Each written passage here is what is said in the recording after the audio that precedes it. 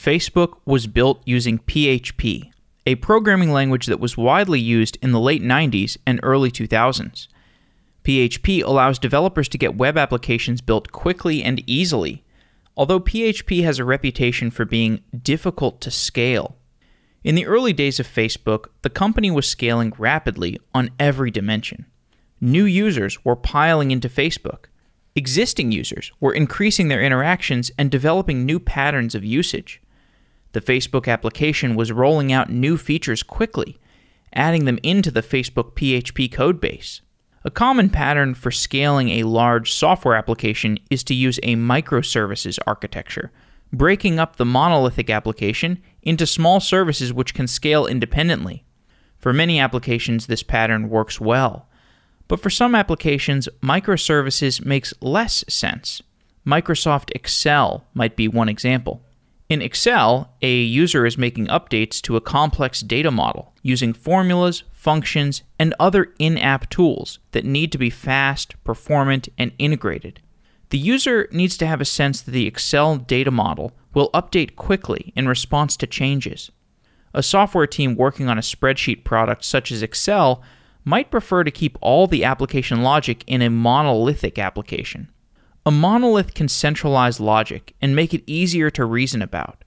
A monolith can reduce the number of network hops, cutting down on distributed systems problems. Testing and deploying a monolithic application can be less complex than doing so in a distributed microservices system. Facebook chose to scale its PHP monolith rather than breaking it up into distributed microservices. Scaling PHP allowed Facebook to continue moving fast without going through a painful refactoring that would have slowed down the entire company. The first effort to scale PHP involved transpiling the entire PHP application into C++. This C++ version of Facebook ran faster and with a lower memory footprint. But C++ required ahead-of-time compilation. The PHP codebase had to be converted to C++ in one synchronous step. The Hip-Hop Virtual Machine, or HHVM, is a just-in-time compiler that serves as an execution engine for PHP, as well as Hack, which is a language that Facebook created as a dialect of PHP. HHVM allows for dynamic execution of code that is written in PHP or Hack. The code is first transpiled into HHBC, a high-level bytecode format that serves as an intermediate language. This bytecode is dynamically executed in the HHVM. As a bytecode virtual machine, HHVM has similarities to V8, or the JVM, or the Common Language Runtime. Keith Adams was an engineer at Facebook for 6 years, where he helped develop infrastructure to scale PHP effectively. Keith is now the chief architect at Slack, which is also a scaled PHP application. Keith returns to Software Engineering Daily to discuss why and how Facebook scaled PHP. We have a new app for iOS and Android. This app is a great listening experience for Software Engineering Daily. It includes all of our old episodes, as well as comments and social features. I'll be commenting on each of the episodes going forward for an extended period of time. So if you hear an episode that you have some commentary on, you can jump onto the app or onto softwaredaily.com, which is our web platform, and share your thoughts. Have a discussion on what you liked or disliked about the episode or what stood out to you. And if you want to become a paid subscriber, you can get ad-free episodes. You can go to softwareengineeringdaily.com/subscribe. Find Collabs is the company I'm working on. Find Collabs is a place to find collaborators and build projects. Find Collabs is having an online hackathon with $2,500 in prizes. So if you're working on a project or you're looking for other programmers to build a project or collaborate with or start a company with or make music with, you can check out Find Collabs. With that, let's get on to today's show.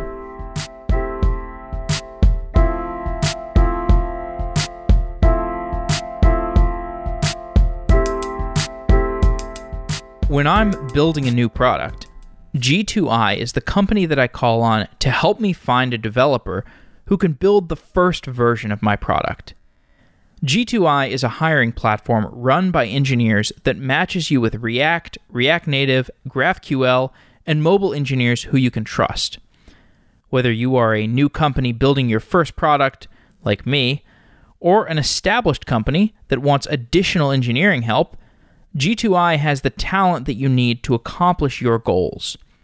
Go to softwareengineeringdaily.com/G2I to learn more about what G2I has to offer.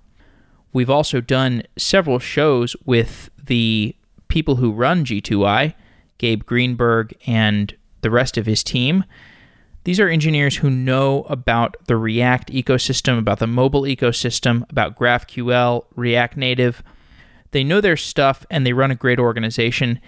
In my personal experience, G2I has linked me up with experienced engineers that can fit my budget, and the G2I staff are friendly and easy to work with.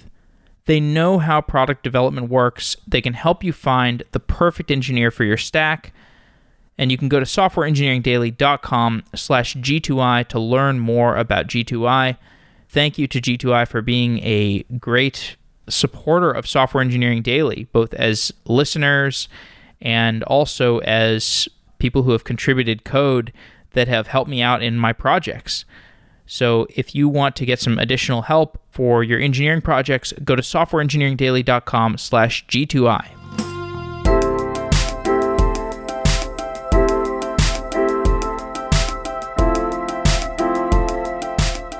Keith Adams, you are a chief architect at Slack, and you were a longtime Facebook engineer before that. Welcome to Software Engineering Daily. Thanks so much, Jeff. Good to be here again. You had worked at VMware for 8 years before you joined Facebook, and my sense is that the engineering problems and culture at VMware were significantly different than that of Facebook. How did VMware contrast with Facebook?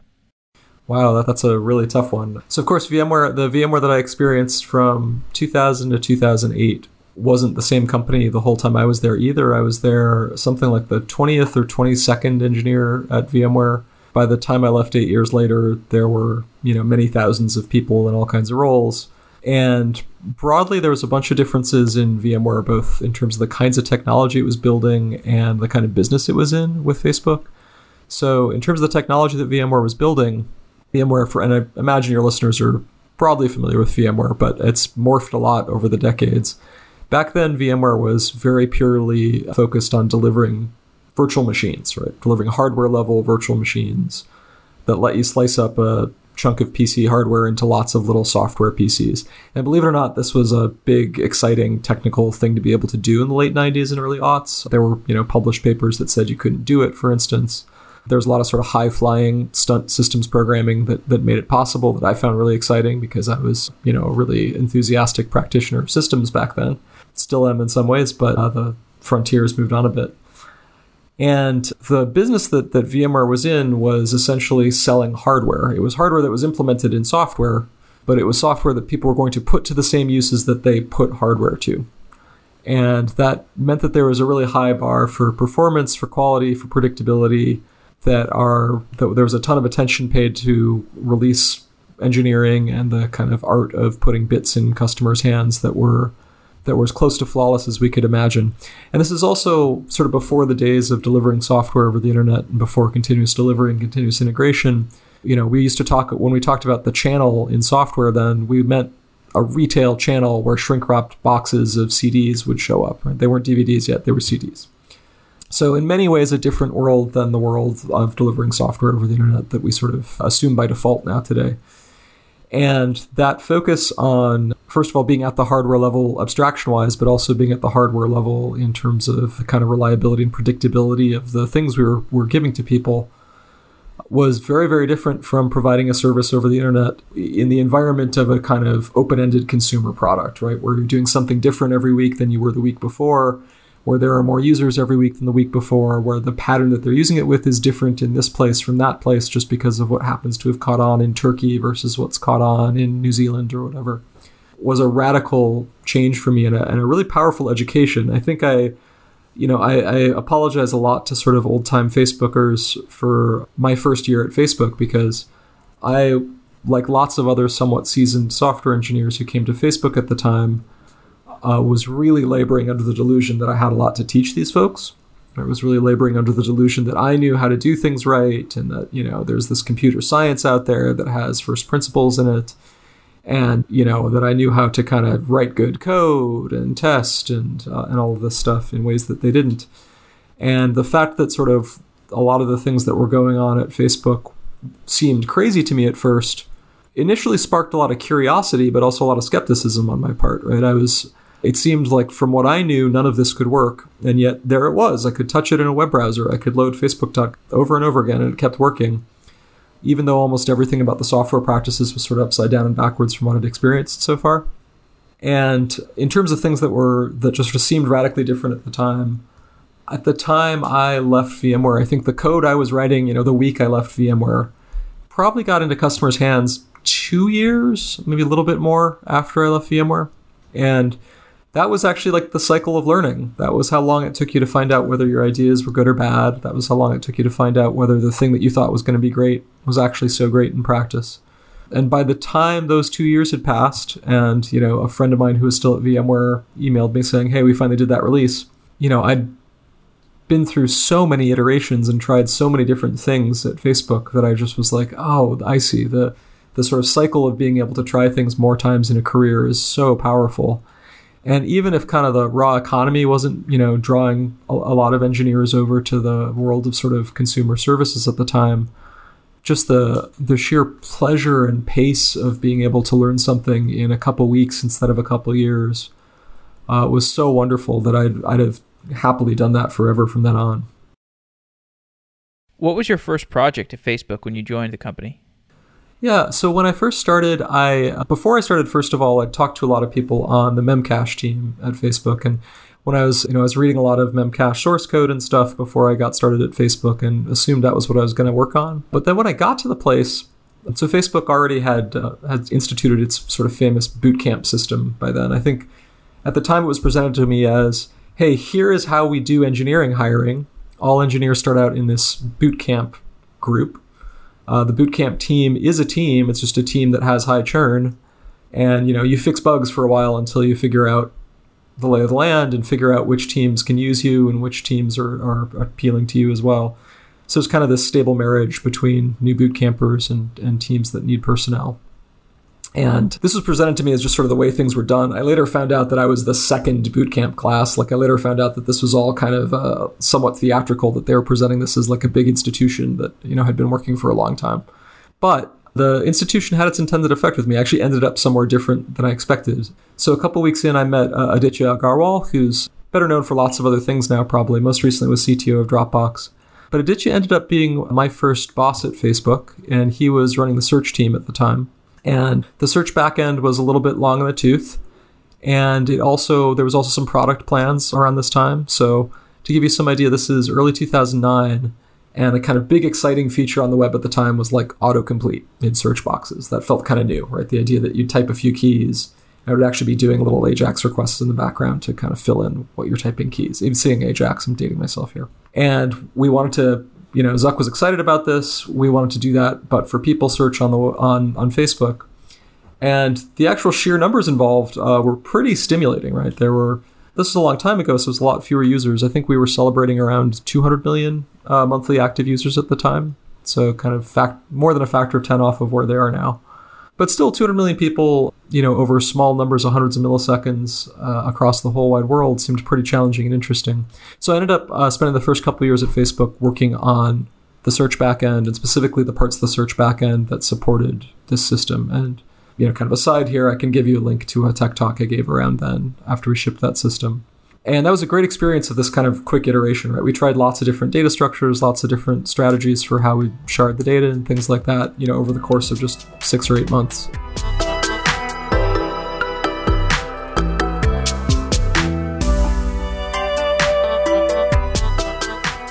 Today's show is sponsored by Datadog, a monitoring and analytics platform that integrates with more than 250 technologies, including AWS, Kubernetes, and Lambda.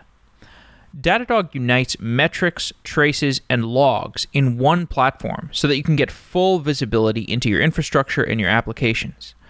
Check out new features like trace search and analytics for rapid insights into high cardinality data.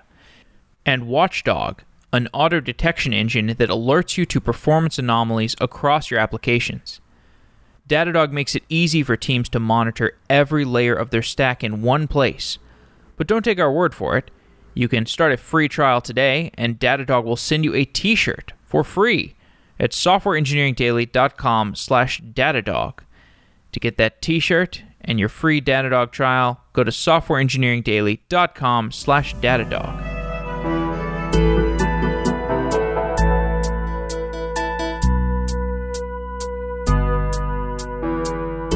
And the data structures in the search application for Facebook, I can see why that would be a non-obvious set of problems to tackle, because Facebook data can be modeled in so many different ways. You can model it as a graph or an inverted index or an LRM cache.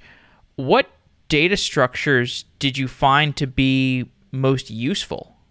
Yeah, for this backend, the right answer was a cache, was a graph for us. So the most powerful feature that we had in our hands for ranking results was just distance in the social graph at the time. So I remember I used to, around, at least when there were 200 million users, there were about 700 people named Keith Adams on Facebook. Right? It's a very common last name, pretty common first name.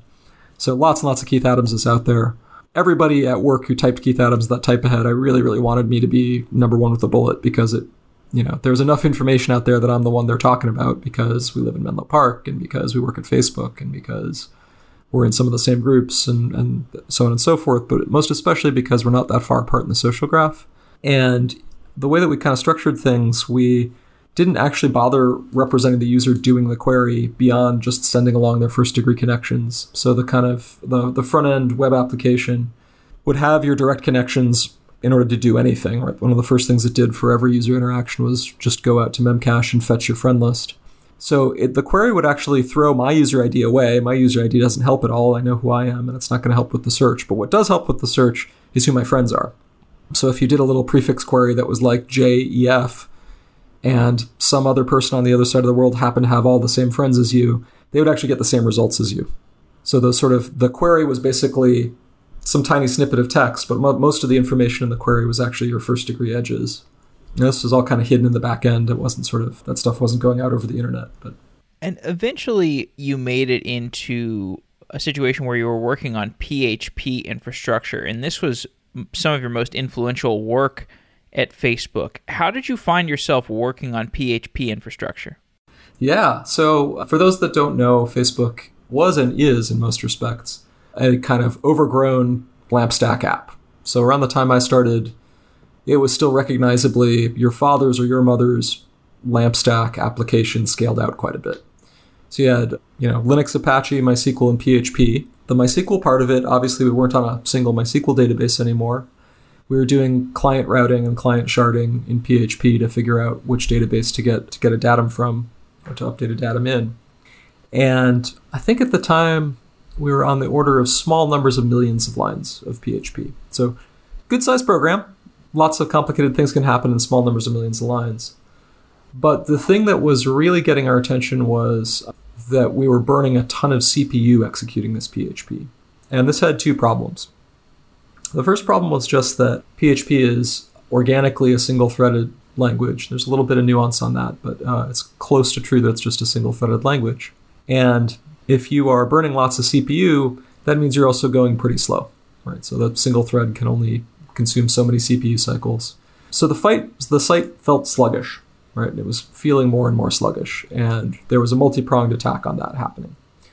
There was another piece of this which was actually economic. So at the time, this is kind of hard to imagine, but even as late as 2009, it wasn't manifestly clear to everybody what Facebook's business was going to end up being. There was some experimentation with like gifts, right? Maybe gift giving would be an organic activity. Like people noticed that people liked wishing each other happy birthday on the site, for instance. So they thought maybe giving people birthday gifts and taking a cut of that would be the thing to do. Virtual gaming, gaming was starting to happen, and virtual currencies in gaming were starting to happen. So maybe that was going to be really important. Around the time of the IPO, Zynga was something like 30% of Facebook's revenue. So that did end up being important. But it wasn't clear yet just how expensive it would be to run the site for a given user that we could possibly break even. So as far as 2009, which is, a good many years into Facebook's history, from an economic point of view, Facebook was just this big hole in the ground that VC dollars had been poured into. Right? It was just sort of this thing that seemed to get a lot of usage, that seemed very popular, attracted a lot of talented people. Everybody felt like there might be something there, but it wasn't obvious where you'd get the money from. And a big component of where those VC dollars were going was CPUs. And we needed to do something to reduce the CPU cost of running the site on PHP. And if you've never had an experience sort of trying to do heavy compute in PHP, that is sort of not the express purpose of PHP, right? If you're doing, heavy linear algebra or graphics or whatever, that is, not a domain that PHP specializes in deeply. And there's, if you would complain about this problem publicly at the time, this is back when Facebook's engineering brand was a lot weaker than it is now. If you kind of talked about any of these problems on Hacker News or somewhere, you'd usually get sort of some internet guy on Hacker News saying something like, well, yeah, you're using PHP wrong. It's a glue language for connecting database queries. You're not supposed to actually compute in it. But as Facebook was finding, and lots of other places have found since then, I mean, this is true at Wikipedia, it's true for Zynga, for lots of other kind of heavy users of server-side PHP where you actually had to scale out the back end, you end up having to do joins in the language. You end up having to do sort of some database joins where the join condition is essentially Turing complete, right? Is some application level construction. And the only thing that knows what in Facebook, what a user is and who their friends are and what a photo is and what the permissions on the album are and these other sorts of natural join conditions is the language itself. So you end up sort of fetching these big lists in PHP and then intersecting them with this sort of complicated logic and having only a handful of things come out of the intersection. And this was viewed as sort of a pattern that kept recurring. It wasn't going anywhere. It was core to the value that Facebook provided, was that it connected all these kind of different people and types of media together. And we were going to try lots of different things in parallel to try to get our hands around that. And one of the things that people were trying in parallel was to make PHP faster. So there was a really important, and the project I ended up working on to do that was called HHVM. But to sort of explain the context that HHVM arose in, there was a really important predecessor effort that HHVM built on, and this was called Hip Hop, or within Facebook, HPHP. And HPHP was a project that was started initially by Haiping Zhao, but a significant team grew up around Haiping to do this. And HPHP was sort of what people call a transpiler these days. It took a PHP source base as input and tried to produce a semantically equivalent C++ program. And this might sound like a strange thing to do, but observe that, maybe it doesn't sound like a strange thing to do, right? PHP is slow, C++ is fast. If you can lower PHP down to C++, maybe you get a fast program out of it. And that's not an inherently crazy thing to attempt. And the project, to my continued amazement, I still find it really heroic that it worked as well as it did. They built a thing that actually worked, that could take a big, complicated PHP program like Facebook at the time, compile it to this completely different domain with a very different set of expectations, a very different runtime environment, compile it, link it, produce a gigantic binary, and that binary listened on port 80 of Facebook for several years and bought Facebook a lot of runway. So... we could just pause and just reflect on how unenviable a proposition that would seem if somebody came into my office and said, I've got a great idea for your next project. You're going to transpile every PHP application into C++. Go. It's laudable that a team was actually able to do that, and it provided meaningful business value. Oh, it absolutely did. And it's sort of out of the gate, it was, order of 2x faster, therefore 2x more economical in terms of, dollars per user spent on CPUs. And, that bought us the company Facebook years of runway. So just for people who are not super familiar with this idea, and I'm sure that's a lot of the audience, what were some of the shortcomings of that approach? What, when you were looking at that approach, what opportunities for improvement did you see? Right. So one of the things that's an issue with that is if the transpiler version of HPHP were the only thing that existed, you'd have a very difficult development cycle, right? Because One of the beautiful things about PHP is that it's very sparing of developer productivity. It's very respectful of developer time, right? So the normal PHP workload is that you hit save in your editor and you reload the page. There's not even like a web application server to restart, because the kind of application model of PHP is that each web request starts from nothing. PHP was kind of AWS Lambda before AWS Lambda came along, right? It has an execution model that's very similar to the drawbacks and upsides of Lambda. So you go from that to a world where my workflow is now save, invoke the HPHP compiler to translate this large source space into an equally large, if not larger, C++ source space, invoke the entire C++ toolchain on that source space, including a linker that produces a multi-gigabyte binary. Fun story, Facebook for a while in the late aughts was driving some bug fixing in the GNU linker toolchain because we were hitting the limits of assigned int to represent binary sizes, and we seemed to be the first people to hit it. The way we hit it was by turning our multi-million line PHP program into a more multi-million line C++ program and then trying to link the whole thing into one big static binary. And this was, unacceptably slow. The compile times were on the order of a half hour at that time. And it meant that you needed to have some other runtime environment for just playing around in, right? You needed to have some kind of iteration cycle that was a lot shorter than that. So you still had a PHP interpreter, but now the PHP interpreter works really differently from the way that the actual production environment works. So you have a set of difficulties of kind of making sure that you have a set of bugs that appear where the dev environment is sort of so different from prod that bugs appear in one or the other and don't appear on the other side. And that led to some really hard debugging situations. But more to the point, this is kind of where it starts to dovetail with my background at VMware. There is a history of trying to run heavily dynamic languages like PHP efficiently on hardware.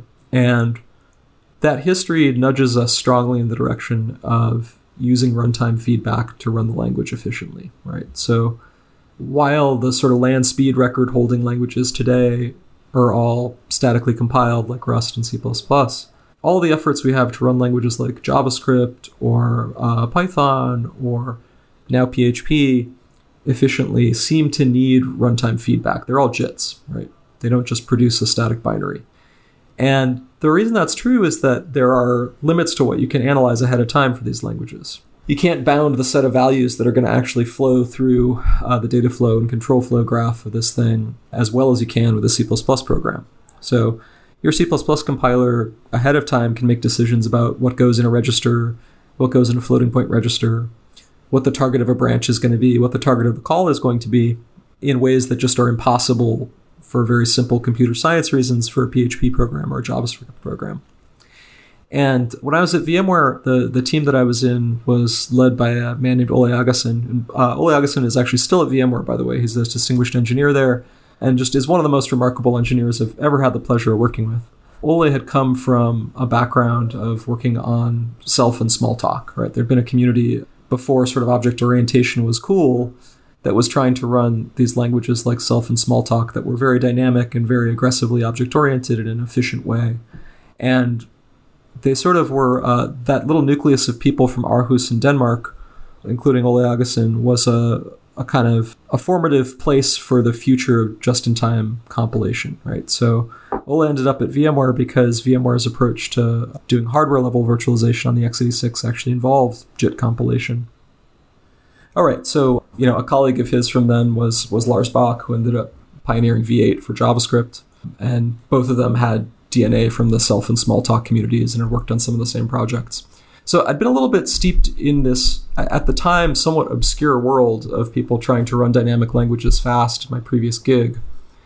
And I had a sort of, athletic respect for what HPHP had achieved. It was a virtuoso feat of engineering and C++ programming. But I also had a conviction that there was something missing from that approach, that we'd need runtime feedback. And I started talking about this conviction of mine with a couple of other folks at Facebook at the time. One of them was Jason Evans. Jason Evans is an extraordinary systems programmer. Facebook came to know of him through JE Malloc, which is a Malloc-free implementation that he wrote that is wonderful. It's very scalable, very memory efficient, returns memory to the operating system in a great way. was working better for Facebook at the time in production than TC Malik, which is an allocator with similar goals, was. And we hired Jason Evans, and I just liked talking systems programming with him immediately. So I kind of unspooled this story for him about like, wow, PHP is amazing, but there's got to be something it's missing because of all the stuff that it can't resolve ahead of time. And we ended up roping into these conversations a fellow named Drew Porosky. And Drew Porosky had come to us from Microsoft, where he'd worked in Microsoft's DevDiv on tools related to the CLR, which is a common language runtime, Microsoft's runtime for .NET and the associated ecosystem, all the languages that run on the .NET platform. And the three of us started talking more and more about this, and it started to come together into something that we'd released HPHP as an open source project. We had christened it hip hop for public consumption because of trademark reasons. PHP is actually a registered trademark. So if you go around calling your project something PHP, you'll get a sort of sternly worded letter. So if you grep user dict words for words that start with H and then have a P and then an H and then a P, hip hop is by far the most palatable one you'll come up with. So hip hop had been sort of released as an actual project. And me, Jason, and Drew started talking about something that eventually, before it had any real identity, we started calling the hip hop VM. And to kind of convince myself that there was something here, I built, during a hackathon actually in 2000, I want to say late 2009, maybe early 2010, I built a hackathon project that transpiled a tiny subset of PHP into JavaScript and ran it under V8, which had been released already. And, in retrospect, that kind of experiment is not very convincing to people who don't already want to believe you. You're running micro benchmarks. There's all kinds of ways to cheat. In retrospect, there were all kinds of hard things about PHP that my little prototype just completely punted. But it felt like something we could reach out and touch, and felt like something that you could see running PHP faster than we were running PHP, and that felt like a sort of sweet motivational taste. The approach we ended up taking had nothing to do with that, and the hackathon project as a code artifact was thrown away. But as a sort of interactive thing that you could feel and get excited about, I think was still really useful for me and Drew and Jason at first. Just to make sure I understand this correctly, so HHVM, in terms of the prototype that you made, was a way of running PHP on the V8 JavaScript engine. Yeah, I don't think we were calling it HHVM at that time. I think there were two things going on. One was me, Drew, and Jason had started saying, a JIT could do well with PHP for first principles reasons. And wouldn't it be cool if there was this system that was like hip-hop, but was the hip-hop virtual machine instead of being a fully ahead-of-time system the way hip-hop as it was then was. And the other thing that was going on was a hackathon came up, and I wanted to play around with, convincing myself there was something here. And so I don't know if that, it's a night's work, right? It was a throwaway effort. I don't think I ever bothered naming it. But that little effort, even though it's not real science and isn't sort of publishable and doesn't tell you anything about the language PHP and how that would really run if you tried to repurpose V8 to run PHP, convinced us that there was something there. And you could see something that at least looked like PHP running a lot faster than we were able to run PHP. Right. And we've done some shows about JavaScript engines, and you do see some emphasis on the fact that it's a just-in-time compilation environment rather than this entirely ahead-of-time compilation world like C++. So intuitively, it makes sense to me, if I understand correctly, it's the same thinking that you were coming from. Intuitively, it makes sense to me that there would be some symmetry between what you want to optimize for with a PHP, getting PHP fast versus, on JavaScript versus, like, that would be more symmetrical, getting PHP to run quickly in a JavaScript VM versus running quickly in a C++ environment, since that's an ahead-of-time compilation environment. Yeah, I think you're exactly right. And there's my thinking about this has changed a lot over the years, right? In part because of the experience that I had for about 4 years working on HHVM. But the core problem of trying to run a language like JavaScript or PHP or Smalltalk or Self fast is just the level of dynamism in the runtime. Just that the binding of names to sort of code locations is so fluid and can differ from run to run. In a very real sense, JavaScript programs and PHP programs kind of link themselves at runtime every time they run. right? They kind of pull in the parts that they're going to run and then bind names to those parts and start executing them. And to be clear, and V8 optimizes for that fact. Exactly. Yeah. So a runtime that expects that is going to have tricks up its sleeve that a C++ runtime just doesn't have because it has no reason for them. Yeah. And so how did that kernel of knowledge from the hackathon prototype, how did that turn into something that is now as mature as HHVM? Yeah, that's a great question. So at the time, it was actually really controversial sort of what we should do and how we should do it. I think as Drew and Jason and I got more excited about the idea, the core idea, it felt like we had a couple of ways to pursue it, right? One way to pursue it was to try to repurpose V8 in some ways, right? So give V8 a PHP front end or give it the ability to run PHP more deeply. That would have been a mistake in ways that we actually weren't fully equipped to appreciate at the time, but that we can touch on later if you want. There's a great paper called The Repurposed JIT Phenomenon about the fact that it's a lot of hard work to write a JIT, and so when people come up with a new language that they wish they had a JIT for, they try to find some way to get another JIT to do the heavy lifting for them. This usually happens with the JVM or the .NET CLR. So for instance, JRuby is an example of a JIT for Ruby where they try to repurpose the Java virtual machine to do a good job for them. And like JRuby is a wonderful project. Whenever I talk about JRuby as an example of the repurposed JIT phenomenon, Charles Nutter, who's JRuby's benevolent dictator, shows up and, accuses me of all kinds of intellectual dishonesty. So, big asterisk here. Go read everything Charles Nutter has to say about JRuby if you're skeptical. But I think there are statistical realities about Java programs that the JVM optimizes for, right? The JVM is there to run Java and to some extent Scala programs well. And the design of Scala is influenced by the design of the JVM, right? Scala is the language that it is, and instead of just being F#, for instance, in part because it has to run well on the JVM, right? And there were a million things about PHP that would just have been terrible fits for V8 that I wasn't even aware of at the time. Probably the biggest one is that the runtime for PHP is reference counted, whereas V8 was optimized around tracing garbage collectors.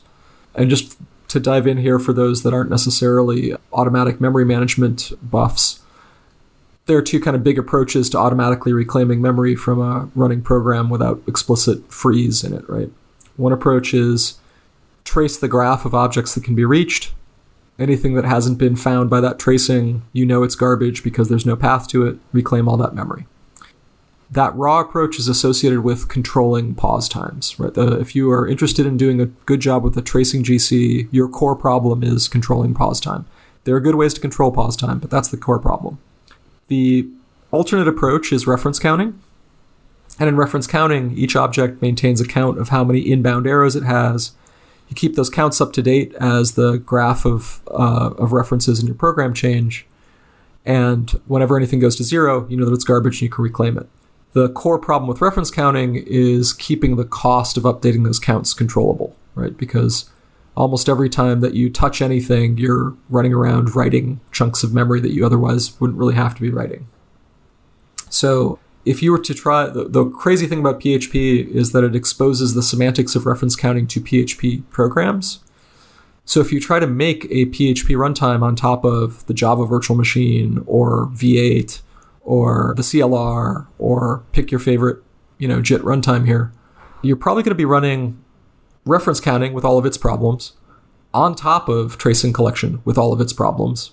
And you'll have a kind of multiplicative effect of the overheads that you face, usually. And this has been the reason that sort of repurposed JIT has burned PHP especially hard historically. So it's good we didn't try to reuse V8. One option we had was to try to go our own way entirely, right? So start up a new project, a new runtime for PHP, maybe based on the sort of mainstream open source PHP engine, maybe not. The feeling then, which I think in retrospect was correct, was that was an awful lot of unrewarded work to take on in the Facebook environment where HPHP was successfully running the whole complicated application that was our actual target, right? So there had been a ton of extensions rewritten into HPHP. It was beginning to export some language extensions, right? So it brought yields or Python-style generators. I as far as I know, first appeared in any PHP variant inside of Facebook as part of hip hop. And it felt like it was going to be important to track hip hop really closely, in part just because that was going to be what the application we cared about was going to be running on. So we made the decision to build the hip hop VM as a physical extension, right, within the same source tree as hip hop, the ahead of time compiler. So there'd be this one way you could invoke HPHP where it would be an ahead of time compiler. There's this other mode you could run it in where it was a VM with a full runtime and full compilation stack inside of it. So wait, what was the advantage of having those two different paths that it could take? The advantage there was just the amount of sort of extensions to the language, right? So to the front end of the compiler, parsing and so forth, and pieces of the runtime that we could use. So hip hop had a working, PHP reference counting memory management system that we wanted to piggyback on. And it also had a bunch of life support in the form of a web server that was integrated, right? So PHP is usually used as part of a web server. Hip hop also replaced Apache in the LAMP stack. So it was really kind of the, LHM stack instead of, taking out both the A and the P in LAMP stack. And sort of server configuration would have been the same. So there was a lot of non-trivial stuff that hip hop already had working that seemed like we had nothing special to add to.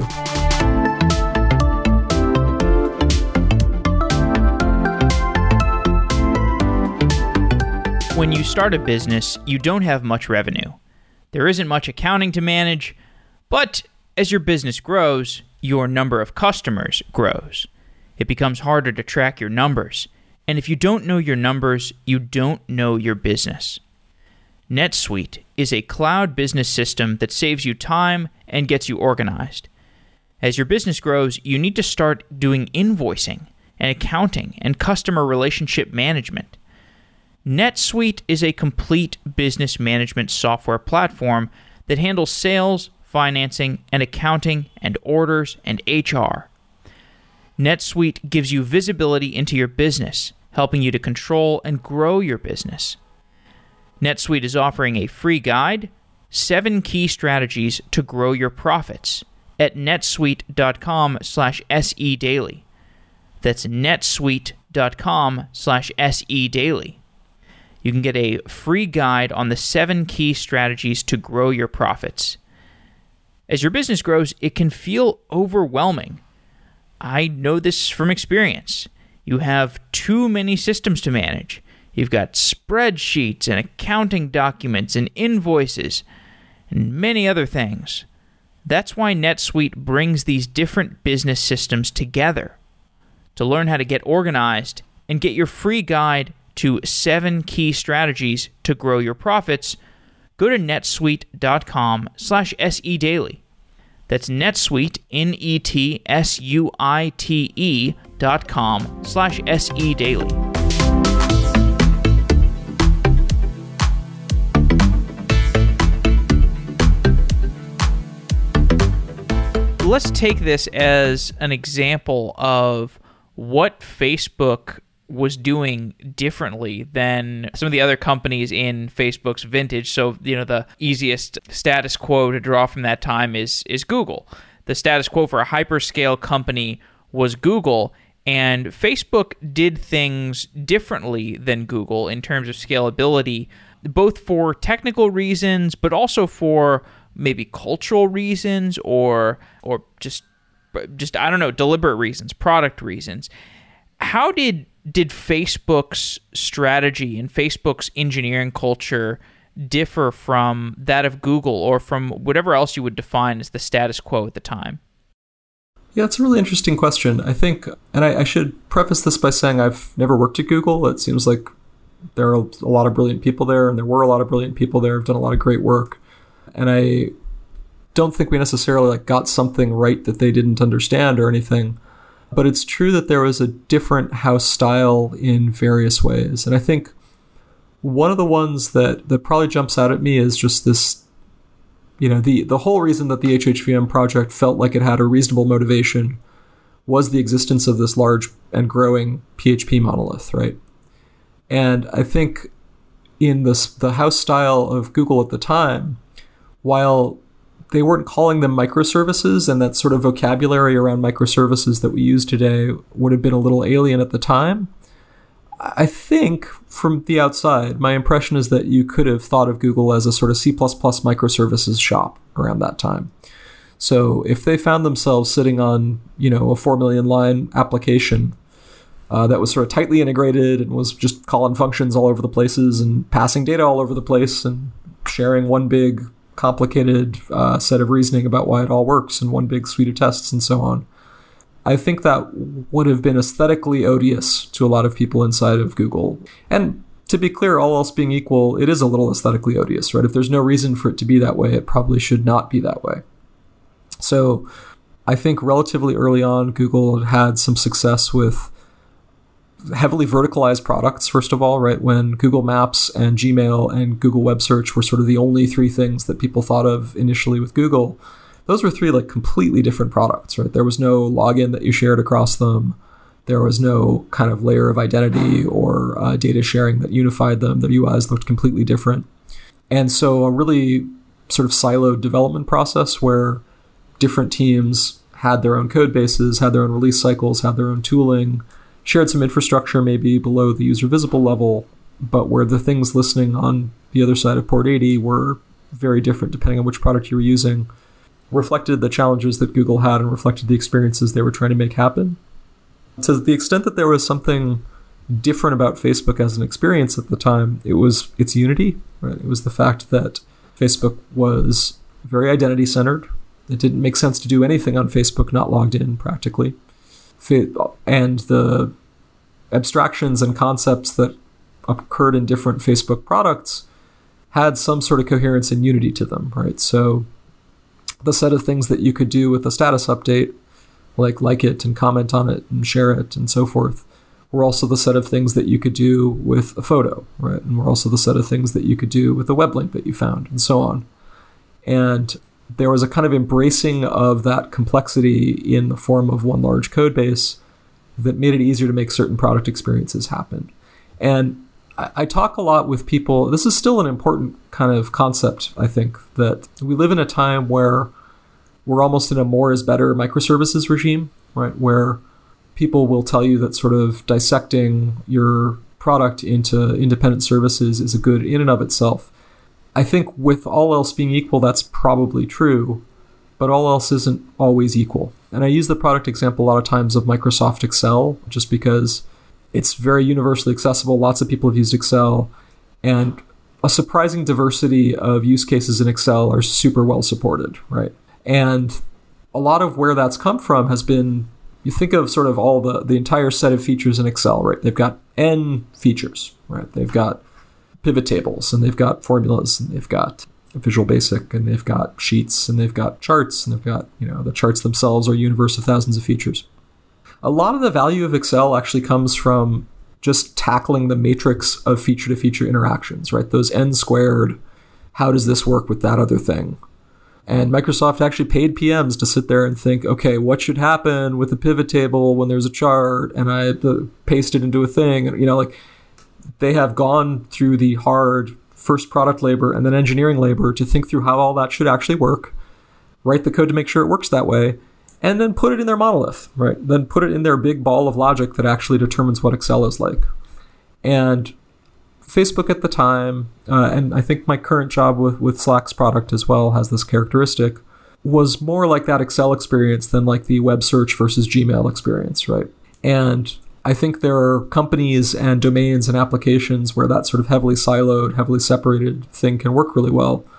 But there are other applications that sort of want to be tightly integrated and organically grow to be so big that the tail does start to wag the dog, right? That you do start doing things like building your own web server or building your own programming language, or both in the case of HHVM, to better accommodate this very valuable but very hard to split up thing. And I think that can be okay. And I'm not sure that we're, as an industry, as okay with accepting that as we ought to be. There are a number of strategic inflection points in Facebook's history that the company was able to overcome through great engineering, through great product organization. So whether we talk about the shift to mobile or the overcoming the lack of a business model right after the IPO or kind of contesting Google Plus, those kinds of different strategic inflection points, there was something about Facebook that has made it very resilient to strengths or very resilient to threats. And I don't know, maybe it's the charisma of Zuckerberg, or it's just the energy that was in the company at the time for whatever reason. Do you have any sense of what it is about the Facebook culture that has allowed it to come out on the other end of strategic inflection points when there are other companies that, when they hit a strategic inflection point, they can't overcome it and they perish? It's an interesting question. I think, I'm experiencing, I want to answer this humbly because my experience of Facebook was as an engineer, and while there were technical elements to how Facebook sort of executed its plan to get through those problems, like the phenomena you're pointing at were, I think more at the scale of kind of company leadership and strategy than anything I have privileged insight into, other than the fact I happened to be there at the time. Right. I will say that sort of the first one of those that I felt like I weathered as part of the team at Facebook was Google Plus. So circa 2009, 2010 or so, there was it was really clear that that a drumbeat was building inside of Google to destroy Facebook. And it wasn't sort of to get into social networking or destroy Facebook and Twitter and Bebo and MySpace. It wasn't, it was clearly focused on us. And there were a lot of kind of varying levels of white and gray hat things that were happening in the interactions between those companies, right? One of them was that there was a lot of kind of aggressive scraping of the social graph going on the part of Google, seemingly feeding back into their products that they were building. And when credible word about sort of what would eventually launch as Google Plus kind of reached us, I remember it feeling, when I first heard that news, I remember it feeling really scary. And this is kind of a hard thing to cast your mind back to 10 years now. But it wasn't clear Facebook was going to win or whatever, right? Google was enormously larger, enormously more resourced, seemingly willing to do anything to defeat us, and has many engineers as worked at Facebook at the time hold up building this straight up Facebook clone, right? So they'd had a couple of sort of misfires already, right? They'd had Google Buzz and to some extent Google Wave, although that was a sort of orthogonal attack in some ways. And with Google Plus, what was sort of alarming for us was like there was no pride or there was no claim that they'd like had some insight into how to do it right when Facebook was doing it poorly. It just was a Facebook clone. It just was a ripoff, except they were going to make you log into it to search the web. And that was very terrifying when we first heard about it. And the thing that I want to give a lot of credit to for Facebook leadership with our reaction to Google Plus at the time was the balance between reaction and overreaction that they managed to strike. There is new information in the fact that a competitor is doing this, and it would be crazy to ignore it. And it unleashes this kind of nervous energy in the workforce too, right? We're all very bought in. We're all, want our Facebook stock to be worth something someday. So there's a kind of potential energy there that you'd like to harness and that you'd like to use, but you still have a strategy that you're trying to execute on, and you still have a roadmap that you need to get down, and you still need to grow, and you still need to keep the lights on. And the balance between kind of messaging this in a way that accepted the challenge, but framed it as an adventure and a journey we were on together and a challenge that we were going to rise to, as opposed to, just the end of the world, right? That there's this gorilla that's enormously more powerful. All the engineers who work at Google are 10 feet tall and eat razor blades for breakfast, and they're all going to come destroy us. That struck me as a really important component of it, was just the internal messaging of, this is, if we make it through this is going to be the greatest story that we're ever going to be able to tell about our careers. And I hope I have a few better stories now, but it sure was the topper for several years. So yeah, I'm not sure that, you'd want to kind of paint a mosaic of this. I'm sure that other people would have different answers to this. And a computer programmer, some hotshot programmer is not the person who probably has all the insights into this. But in retrospect, that was really an impressive display of leadership on Facebook's part at the time. Well, all right. Well, you'll be one part of that mosaic. Last question or a couple questions. The constraints around Facebook, when you joined in 2009, those are very different operating constraints than building a company today in 2019. And now that you're at Slack, you have access to much more technology than we had 10 years ago.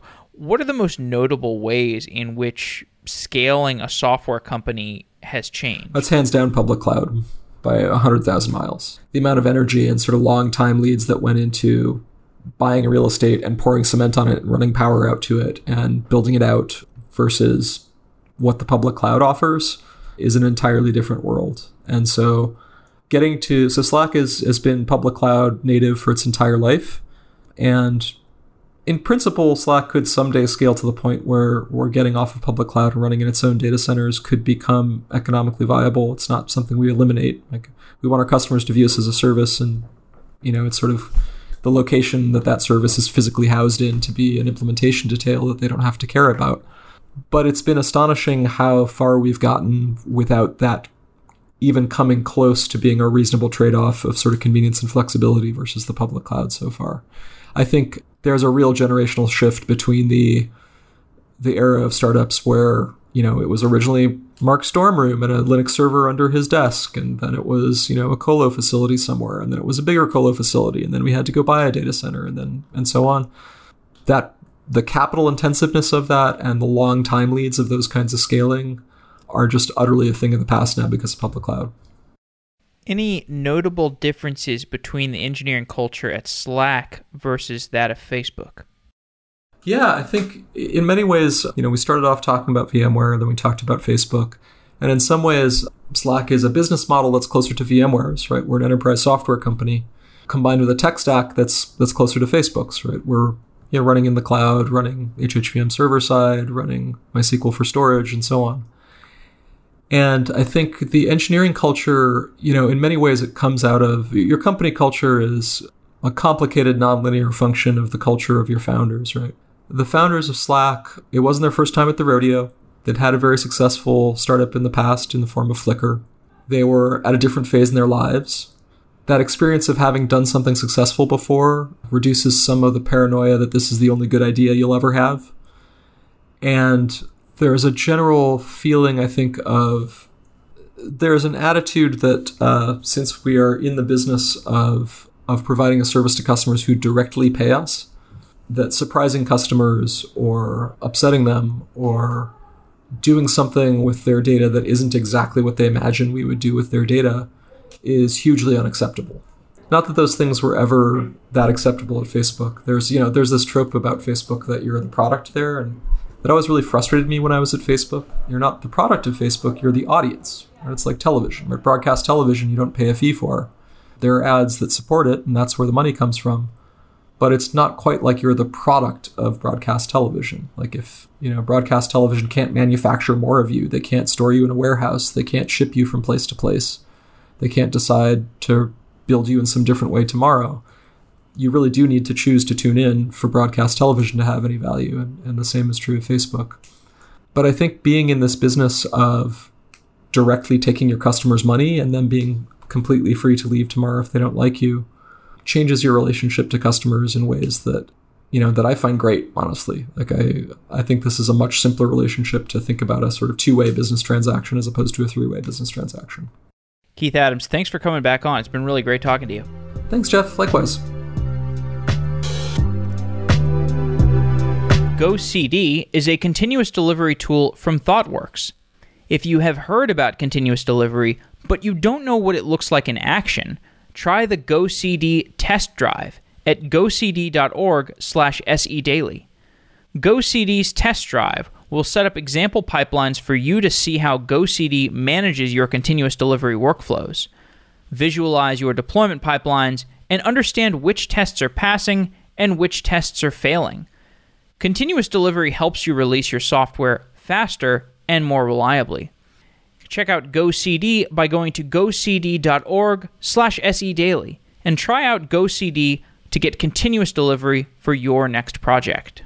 Wow!